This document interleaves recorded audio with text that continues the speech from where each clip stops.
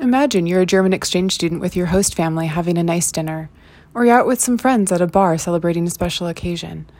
Then you hear someone say, "Lass uns anstoßen," and everybody raises their glass. You look around and realize it's time for a toast, and you want to be sure that you do this correctly. That's what we're going to talk about today, how to have a toast in Germany. So indeed, you may hear the term "Lass uns anstoßen."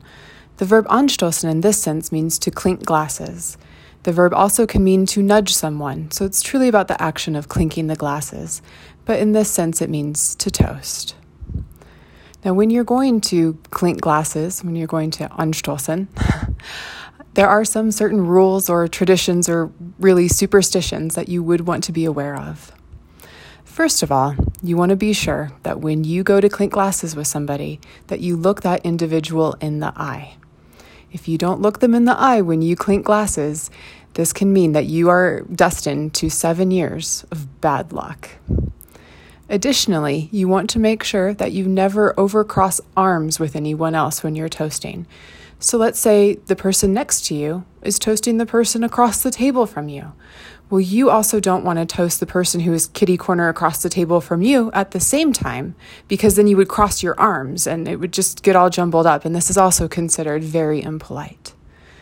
In some parts of Germany, after you've clinked glasses, some individuals will tap the table with the bottom of the glass before taking a sip. However, this is typically only in southern Germany and only sometimes, so certainly take a look around you to make sure if that's going to happen or not.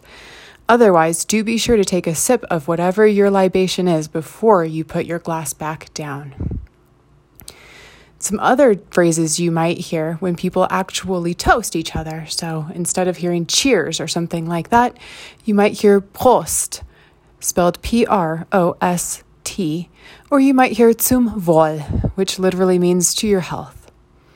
You might also hear somebody say auf dich, meaning to you, or auf das Geburtstagskind, to the birthday person.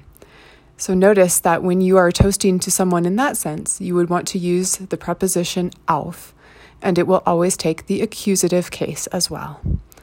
So, lasst uns anstoßen, und zwar auf dich. Thank you, until next time.